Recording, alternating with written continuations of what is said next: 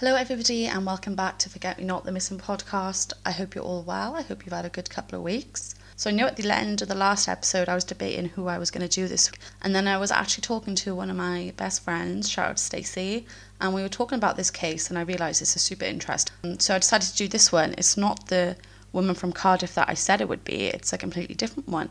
It's actually a young male about the same age as me. So without further ado, let's get into the disappearance of Corey McKeague. I hope I'm pronouncing it right. I'm going to say Corey. I think that's how you say it. He was born on the 16th of September 1993 in Perth in Scotland, and he actually disappeared on the 24th of September 2016 at the age of 23. Corey was an RAF regiment gunner and he had a young child, and he actually went missing in the Bury St Edmunds area of Suffolk where he was stationed at the time. Now, the investigation into Corey's disappearance was actually one of the most expensive missing persons investigations that has actually been conducted by Suffolk Police, and it's cost £2.1 million. So let's get into actually what happened when Corey disappeared. Corey had been drinking with his friends in Bury St Edmunds, as I said. He'd driven himself into the town and he planned to leave his car there overnight. They'd gone to this club called Flex, where he lost his friends because he got too drunk and he ended up getting kicked out by the bouncers. But he was pleasant, there was no fighting, no arguing. He stood in the streets and had a conversation with the bouncers after he got kicked out. They said he was a nice enough guy. He was then seen at the Mamma Mia's takeaway, which apparently was like a regular place for him to get his cheeky post-night out kebab or his cheesy chips, and he was there between 1:15 and 1:30 in the morning. The last known sighting of him then was at 3:25 in the morning on Brent Govell Street, walking into what's known as the Horseshoe area. In this area there was a large number of wheelie bins, which was of note, and I'll discuss this in more detail later. However, there was no footage showing him actually entering this area. It was just seen him going towards this area. There was no CCTV either of him leaving this area. So it is assumed that he went into that area and that's the last place that he was. There's also CCTV footage of Corey sleeping in a doorway before waking up and moving on, and this was prior to the 3:25 sighting. I'm not sure of the exact time of this, but I think it must have been. So if he was seen between 1:15 and 1:30, then wasn't seen again until 1:25. This must account for that 2 hours where he must have been sleeping somewhere. So we assume he's pretty drunk at this point. His base, RAF Hollington, was 10 miles from his location. So the police speculated that he was actually going to walk home because he couldn't drive his car, which seems strange to me. 10 miles is quite far. You'd think he would just get a taxi. His mother apparently said that he had gotten so drunk in the past he'd slept in places, so this wasn't uncommon for him. But he'd never walked back or never known. It's not known that he ever walked back to base, so that would have been a bit out of character for him to have done that or decided to do that. But then I suppose he was pretty intoxicated, so you're not thinking straight. Because it was the weekend, no one actually reported Corey missing, and it wasn't until he didn't report for work on the 26th, on the Monday, that he was actually reported missing. So there are several theories into what could have happened to Corey. The first one is the one that the police have put the most credence to, and this is actually what they do think happened. So the bin theory is, in the early hours when Corey disappeared, his phone had moved from Bury St Edmunds to Barton Mills, which is a 12-mile area. The phone data showed that it took 28 minutes, therefore you would have been in a vehicle and not on foot. The police had seized a bin lorry, because remember I said he went into the Horseshoe area where there was lots of bins. So the police seized a bin lorry. It was believed that the phone could have been in that bin. And the initial theory the police had wasn't that just his phone was in the bin, it was actually that he himself was in the bin. They thought that he climbed into the bin to have a pip, and then the bin had been collected by the lorry whilst he was in it. So initially there was hesitation to search for his remains in the bin because the bin lorry that had travelled the route where his phone was pinging was estimated to only have been carrying 15 kilograms, which obviously is not enough. However, in March 2017, the police then discovered that it was actually recorded incorrectly and that the bin actually had 100 kilograms, which would obviously have been enough for an adult man as well as the waist. Now, I don't know how you accidentally record that much of a discrepancy. To me, something seems a bit dodgy there, in my personal opinion, because I don't understand how you can say something's 15 kilos and then say, oh no, it was 100 kilos. Like, that's quite a lot of difference. I'm not talking about 10 or 20 kilos here. We're talking the weight of an adult, which is, I don't know, seems a bit coincidental to me, but there we are. So the phone was switched off at 8 a.m, or it ran out of battery or was damaged. So it stopped pinging and the phone's not being located since, and nor has Corey. So I'm going to come back to the bin theory later because, like I said, the police actually did put a lot of weight to this and they believe this is what happened. So they did centre their investigation around this quite a lot. So I'll leave it there for now and we'll come back to it when we talk about the investigation. So the second theory was that maybe he got a lift. People thought maybe, he didn't obviously call a cab, which I don't get why he wouldn't have. If he did have his phone, it was obviously, alive and pinging. It wasn't dead or flat, so there'd be no need for him to walk. He could have just called for a taxi. But anyways, they thought maybe he did, see someone driving past, flagged him down, saying, can you give me a lift back to camp? And his mother actually said that this would not be out of character to him because he would been the one who would have seen somebody walking and given them a lift back. It was in his nature. So she thought, that is quite potential that he did get into a car with somebody to get home and then something nefarious could have happened to him. But as far as I'm aware, nothing actually came of this theory. No one came forward saying they gave him a lift. They never identified anybody. I mean, obviously if this person did end up hurting him, they're not going to come forward. So, I suppose it's kind of a dead end unless they saw him going into a car or anything like that, but there was no CCTV showing him leaving the horseshoe area. So the next theory was that he was actually murdered and his remains were in a suitcase. So on the 10th of October, which is a couple of weeks after he went missing, a dismembered and burnt body was found in a suitcase not far from where he actually went missing. So at first, people thought, oh my God, it's Corey. But initial investigations did show it was a white male under 50. However, it wasn't Corey. The DNA came back that it was not the body. I don't know if they ever did name the body of who it was, but they were pretty certain that wasn't Corey. So they were not disputing that he could have been murdered. Well, the police don't think he was murdered. But this doesn't say that he wasn't murdered. I suppose it just means that that body in that suitcase was not him. And I think that was pretty disheartening because when it was announced a a man under 50, sorry if you're 50, there's me you're not young. But yeah, a white male under 50 was in the suitcase. I think people thought, oh my God, we found him, we've got him. But then obviously it was not him, which I'm sure must have been pretty heartbreaking for the family because, they still don't know where their son is or if he's alive, if he's dead or anything. Because at least if they did find out that was him, it would have been heartbreaking, but they would have, been able to lay him to rest and have some sort of peace in their mind about what had happened to their son. So another theory was that he was killed by a vehicle whilst walking home. I mean, I don't know the area, so I don't know if there's CCTV of the route home, but I just kind of feel like if he was walking home, he would have been seen on CCTV. But I don't know because I don't know the area. I don't know if it's lit. I don't know if there's pavement. I don't know if there's cameras. But yeah, they thought maybe he was walking home, somebody hit him, killed him, panicked, and instead of, calling the police because they didn't want to get done, they disposed of his body in the woodlands.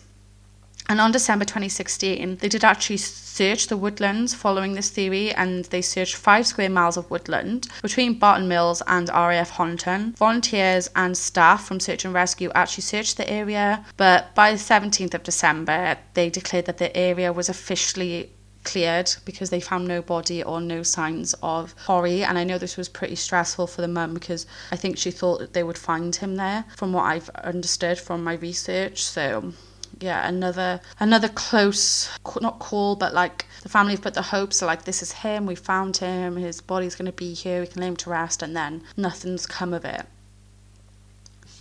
So there was another theory which I don't have much about, but basically he was known to participate in swingers websites, so the police thought maybe that was a potential lead. Did he go to a swingers party? Did he go to meet someone that he knew from the website? The family did pass over a login that they knew that he had, or a username that he knew he had for one of the sites. But again, nothing really came of this. I mean, I suppose you can't discount this, but it seems a bit weird that this would have happened anyway, considering he was pretty drunk. I can't imagine he was steaming, sleeping in alleyways, and then be oh yeah, I'm just going to call my swinger friends.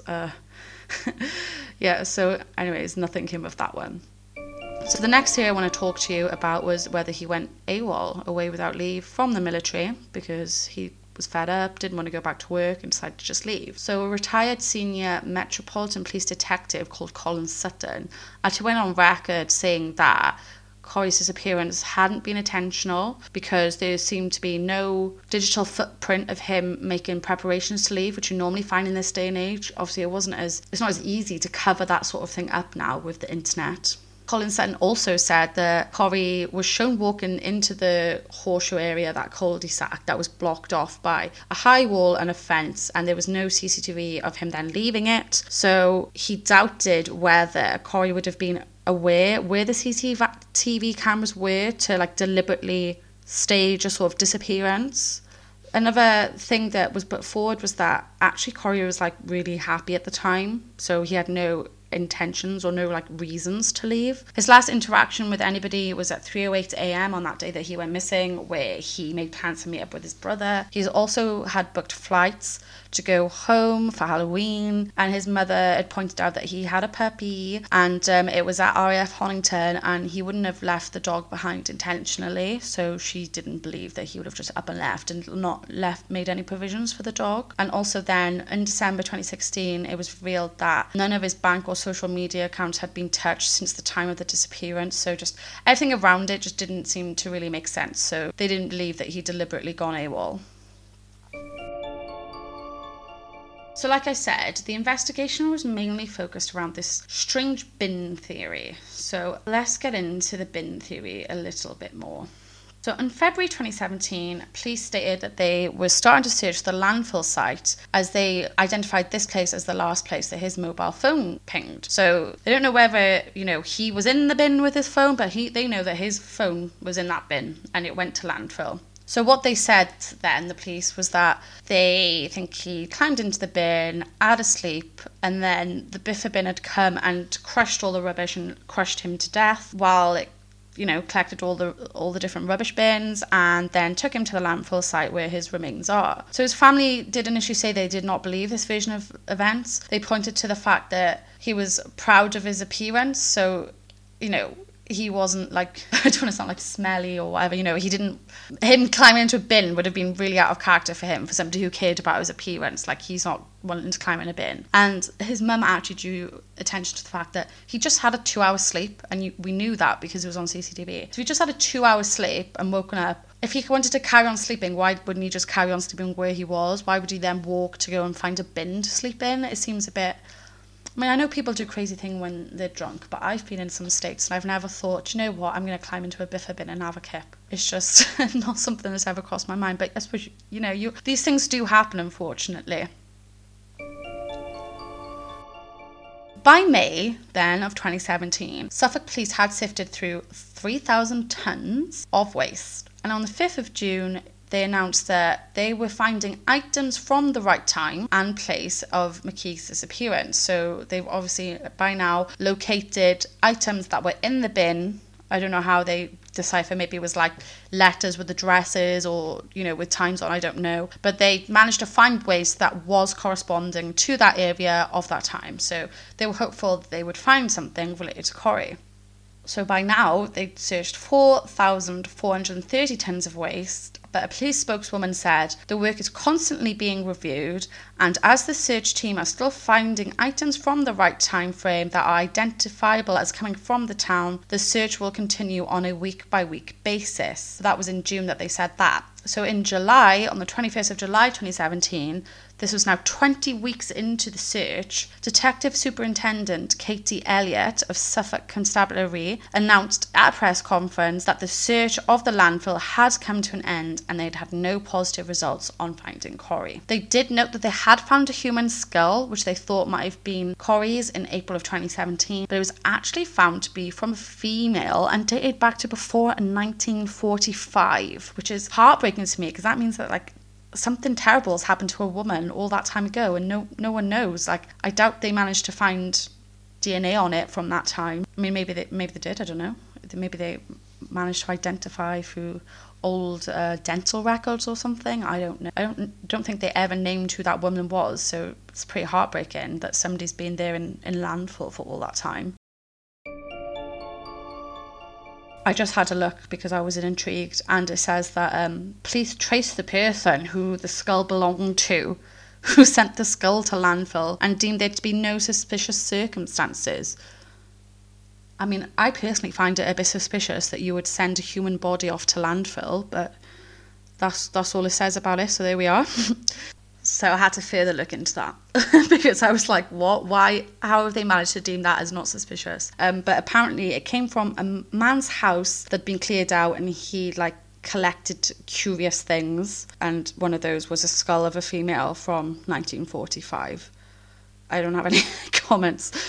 Let's carry on. Right. So between February and July, the police had sifted through 6,500 tonnes of waste at the landfill. Corey's mother had publicly acknowledged that, her son might never be found, but she did criticise the police's decision to hand the landfill site back to the owners, and did actually seek an injunction to prevent the area where his remains were believed to be from being disturbed. And police were then criticised for not continuing the search, as they had stated that it was not about the money that was being spent. So then, they were like, well, if you've got the money to do it, why aren't you doing it? A former police officer had actually said the same. So if it's not about the money, then there's no reason that you couldn't have continued that search. And a forensic pathologist called Dr. Stuart Hamilton also stated that if Corey's body had been in the bin lorry and crushed, then its rate of decomposition would have been faster than normal for a human body. Therefore, it would be imperative that they try to find his body as quickly as possible so they could still identify him. He also noted that there would be a lot of DNA cross-contamination at this site because so many people were there searching. I'm sure DNA is probably being transferred from different items of rubbish and things like that. My whole issue with this theory, I suppose you can't search a bin site forever, so I can understand why they stopped. They did search it for quite a long time. Maybe, they seem to be getting closer and closer, so it seems a bit silly that they stopped because they were there at the right time. And if the body's decomposing quicker than it should do because it's been crushed, to me I'm like, right, we're going to search until we find something. But maybe, thing is, if they're adamant that he's there, which they are, they're adamant that he climbed into that bin, and if you're managing to find things from the right area at the right time, why is he not there? And if you're so adamant that that's the correct theory, then why would you not continue searching until you find his body? That's what I think. But my whole issue with the theory actually isn't to do with that. It's to do with the fact that how the hell do you mistake the weight of a landfill lorry by that much? It seems ridiculous.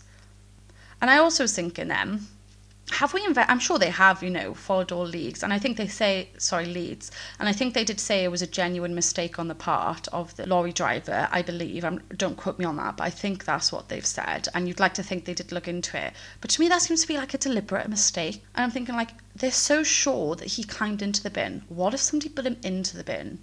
And what if the misrecording was deliberate as a delay tactic, or I don't know. To me, it seems strange, and I don't want to sound like I'm accusing the bin driver because I'm not. But to me, that just, how can you just be like, oh yeah, it was a mistake by 80 kilos? That it doesn't make sense. And I do wonder, why are they so sure that he decided to climb into the bin? Why are they not sure that somebody could have done something to him and put him in the bin? Especially it does seem coincidental to me that, okay, say that he did climb into the bin and go to sleep. It does seem coincidental to me that was just happened to be at the same time as that bin was getting collected. Do you know what I mean? That would be a really series of unfortunate events.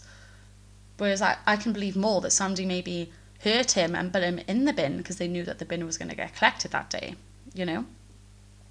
But I don't know. That's just me thinking out loud to you guys. The day that the Suffolk police actually, back on it because I kind of went on a tangent then. But the day that Suffolk police actually did wind down the case, Corey's mother and brothers appeared on Victoria Derbyshire's show.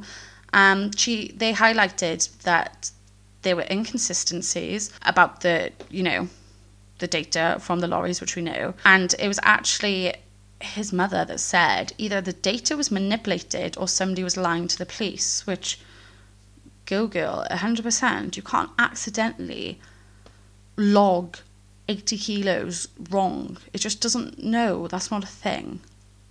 And if you are doing that, then you're not very good at your job here. In January 2017, the back of a mobile phone was found close to the last signal from Corey's phone. So they found a back of a phone near where his phone last pinged.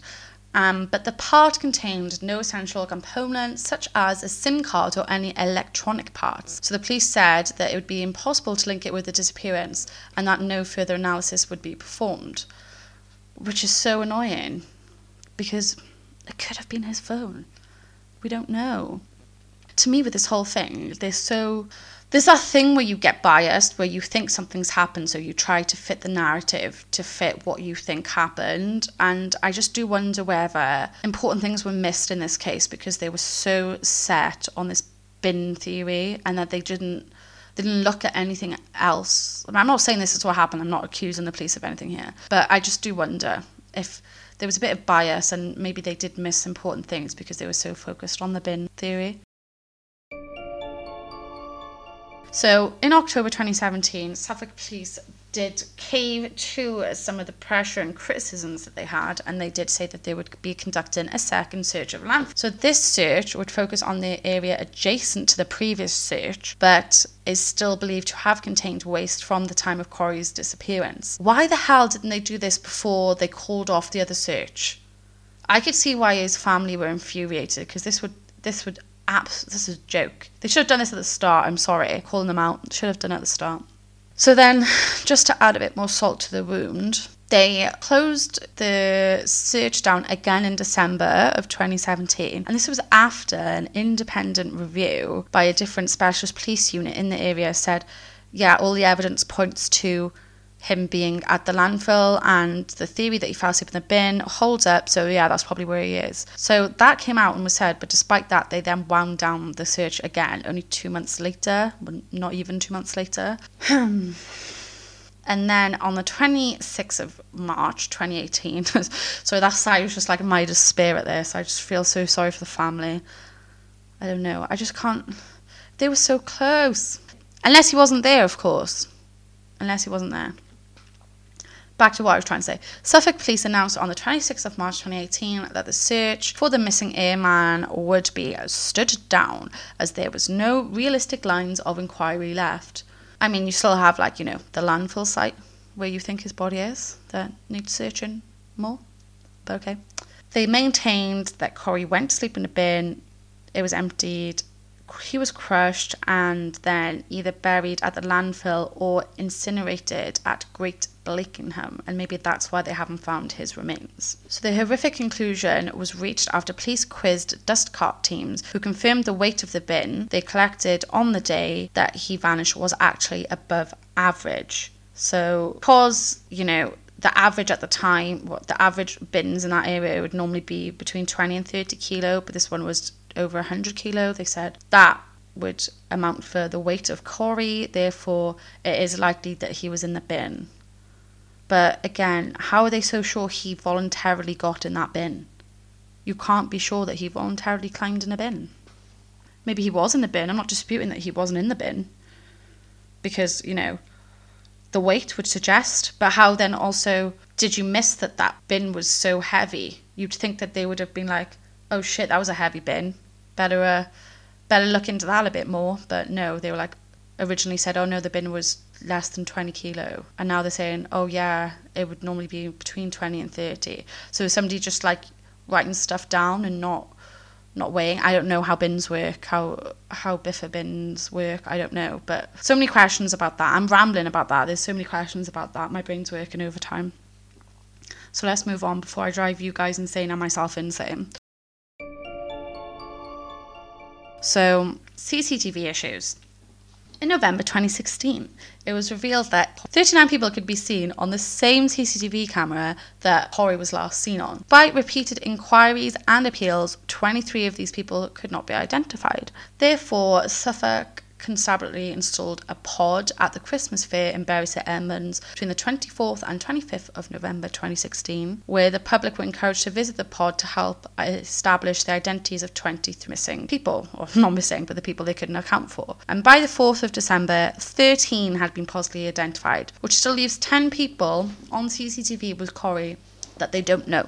Suspicious, in the words of Bailey Sarian. If you guys watch that murder mystery makeup show, you know what I'm on about. So, as the second anniversary of McKeith's disappearance approached, his mother revealed that the police only had CCTV footage on the Saturday morning up until 12 midday. She states that Corrie could have got up from sleeping in the Horseshoe area and left any time after the CCTV footage stops, but because they didn't have the full day of CCTV, they'd never know. And as the 28-day period for retaining CCTV imagery is long gone by this point, there was no way of ascertaining if Corrie had actually left the area during the day. It seems strange to me. You think you would have... I mean, I know if I'm sleeping somewhere and I'm drunk, I'm passed out, so I could easily sleep till midday. So you think they would have checked a bit more. Yeah. I suppose, like, it's manpower issues as well. They don't have the manpower to, like, do all of this, I guess. But it's just infuriating. It's not an excuse. On the 21st of September 2017, police revealed that there was 4 CCTV images of people who they said could have been witnesses to Corrie's disappearance, and they released these images. They set up a pod once again in Bury St Edmunds Town Centre to appeal for information, to try and get people to identify who these people were and hopefully get new lines of inquiry. But as far as I'm aware, that kind of didn't really come to anything. His mother, Corrie's mother, did confirm in November 2018, so a year later, that on her last meeting with the police, she was shown some CCTV footage of people going in and out of the area that Corrie disappeared, the Horseshoe area, and all of the people in the footage were wearing dark clothes, apart from one who was wearing light-coloured trousers, the same colour that Corrie was actually wearing on the night in question. So then it's like, is one of these 4 people on CCTV you're trying to identify actually Corrie, or is somebody stolen his clothes? Like, strange, hey. Many, many questions. Because of the way that this was all handled, there was actually an inquest into the investigation of what happened to Corrie. So the inquest was opened at Suffolk Coroner's Court, and Chief Superintendent Marina Erickson from Suffolk Police said that Corrie had been on the night out in Bury St Edmunds, was, quote, very drunk when he was asked to leave the Flex nightclub. She said that he was, quote, happy and friendly throughout the night, and was last alive at 3:25 walking into a horseshoe-shaped area behind Greggs and Superdrug, where industrial waste bins were stored. She goes on to say, a Biffa refuse lorry drove into the area less than an hour after the last sighting of Corrie. The lorry's load weighed 116 kilograms, 70 to 80 kilograms more than average. But that didn't raise alarm bells. She didn't say that, I said that. She went on to say that the airman's mobile phone mapped the same route as the bin lorry to Barton Mills. She then went on to say that it was believed that Corrie had climbed into the Greggs waste bin and was inside it when the bin was subsequently emptied into the Biffa lorry. And she ends by saying, quote, that was where he subsequently died. So Corrie's father seems to have accepted this theory. He said in response, Corrie is no longer missing. What we mean by that after looking at all the facts and evidence, we now know what happened to our son. We are certain he is somewhere in the Suffolk waste disposal system, but his remains are essentially irretrievable. He went on to say that police had visited the family in October and in February and said that the evidence was as thorough as it was compelling. He said that experts had concluded beyond any doubt that Corrie had ended up in this waste disposal system. He said that accepting that conclusion has clearly not been easy for us, nor anybody else. But the remaining areas not covered in the inquiry are either too toxic to search or so vast that it could take years to do. So that's why they're no longer searching the landfill. He went on to say that his son's disappearance had been an unbelievable and horrific journey of grief and acceptance for the McKeith family. So there we have it. I just don't know, guys. I mean, I'm not saying that's not what happened. Well, I am. I don't believe that happened. I can't believe that happened. And I know that the family have now said that, yeah, that's what's happened. There's lots of evidence pointing that way. And obviously I can't comment because I haven't seen all of this evidence that they're referring to. But they've said it was thorough and compelling. So that does make you think, well, if the experts are saying this, then they must have a lot of, just hit my microphone, sorry. They must have a lot of evidence to convince the family who were so steadfast that didn't happen for them to think it happened. But then, like I said before, are they just being a bit biased? Do they have all this evidence because they've put so much energy into making it fit this narrative that that's what's happened? And I don't want to start speculating again, to cause the family distress or anything like that. This is just, something I find interesting, and I just wanted to talk about and see other people's views on it. So, yeah, I don't know. I'm not saying he wasn't in the bin, but what I don't get is there's no CCTV cameras there. They don't know what happened when he walked into that area. So how are they so sure he climbed into the bin? And if there was other people there at the same time, how do you know nothing bad happened? And I'm not saying that to cause any distress, but that's just how my brain works. I'm just thinking, I don't know. I'm with his mother. If he just had a 2-hour nap, why is he then walking to have another nap? And why climb into a bin to do it? I know people do crazy things when they're drunk, but climbing into a bin just seems mad to me. But then if he was very intoxicated, he wasn't thinking straight, you don't know his chain of thought. So yeah, it's a bit of a wild one. So yeah, they've accepted he's no longer a missing person, and he is actually at the landfill somewhere, but they can't search. I think that he probably is deceased. He could be in the landfill. I don't believe he's missing. I think he has passed. But just, something about this case just still has loads of questions to me. And obviously that's because I can't see all of the evidence that they have. But yeah, I'd be really interested to know what you guys think. I mean, do you know anyone who's climbed into a bin drunk? I mean, from my experience, I've not. So maybe that's why I find it so hard to believe. But I do know a guy who tried to walk home along the motorway and fell asleep on a hard shoulder. So people do crazy things when they're drunk, Yeah, let me know what you think. I'd be interested to know if you guys agree with me or if you do believe the theory set forward by the police. I'd be really interested to know. I think after the Richie Edwards one last week, everyone had the same opinion that he actually did go off and start a new life. Everyone was on the same track. Actually, throughout these episodes, people have been on the same sort of track as me, even with the Catrice Lee one and things like that. So it'd be interesting to see if you agree with me on this one or if you agree with the police, because I think this one's a bit more controversial because obviously the family have said, yeah, this did happen. And yeah, I just want to conclude by saying I'm not like I've said, I'm not bringing this up again. Like, I don't know if the family would ever hear this, but I don't want to cause any offence or any distress. I just think it's a really interesting case. I hope I covered everything I needed to. So yeah, let me know what you think. I look forward to speaking to you guys again in a couple of weeks. I haven't decided what I'm going to do. It's as much as a surprise for me as it is you guys. I should probably be a bit more prepared and have a list going, but I don't know. I like to research these and then I end up down a rabbit hole, which is what I did with this, because I knew loosely about this from when it happened. I was serving in the armed forces at the time, so I remember this happening.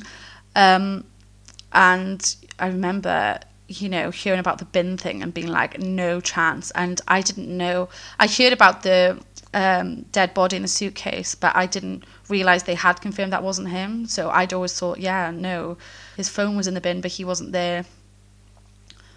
But anyways, yes, thank you for listening if you've made it this far. Sorry, I've been rambling a bit towards the end here and throughout. But like I said last episode, these cases, I do a bit of research, and then the first time I talk about it is to you guys on this podcast, and then my brain works overtime and I think whilst I'm talking to you. So let me know if it's annoying. I'll try and stop doing it and keep it a bit more factual, but I sorry. Yeah, that's how my brain works. Let me know. Okay, be interested to hear what you guys think. Leave a comment, send me a message as you always do, and I'll speak to you soon.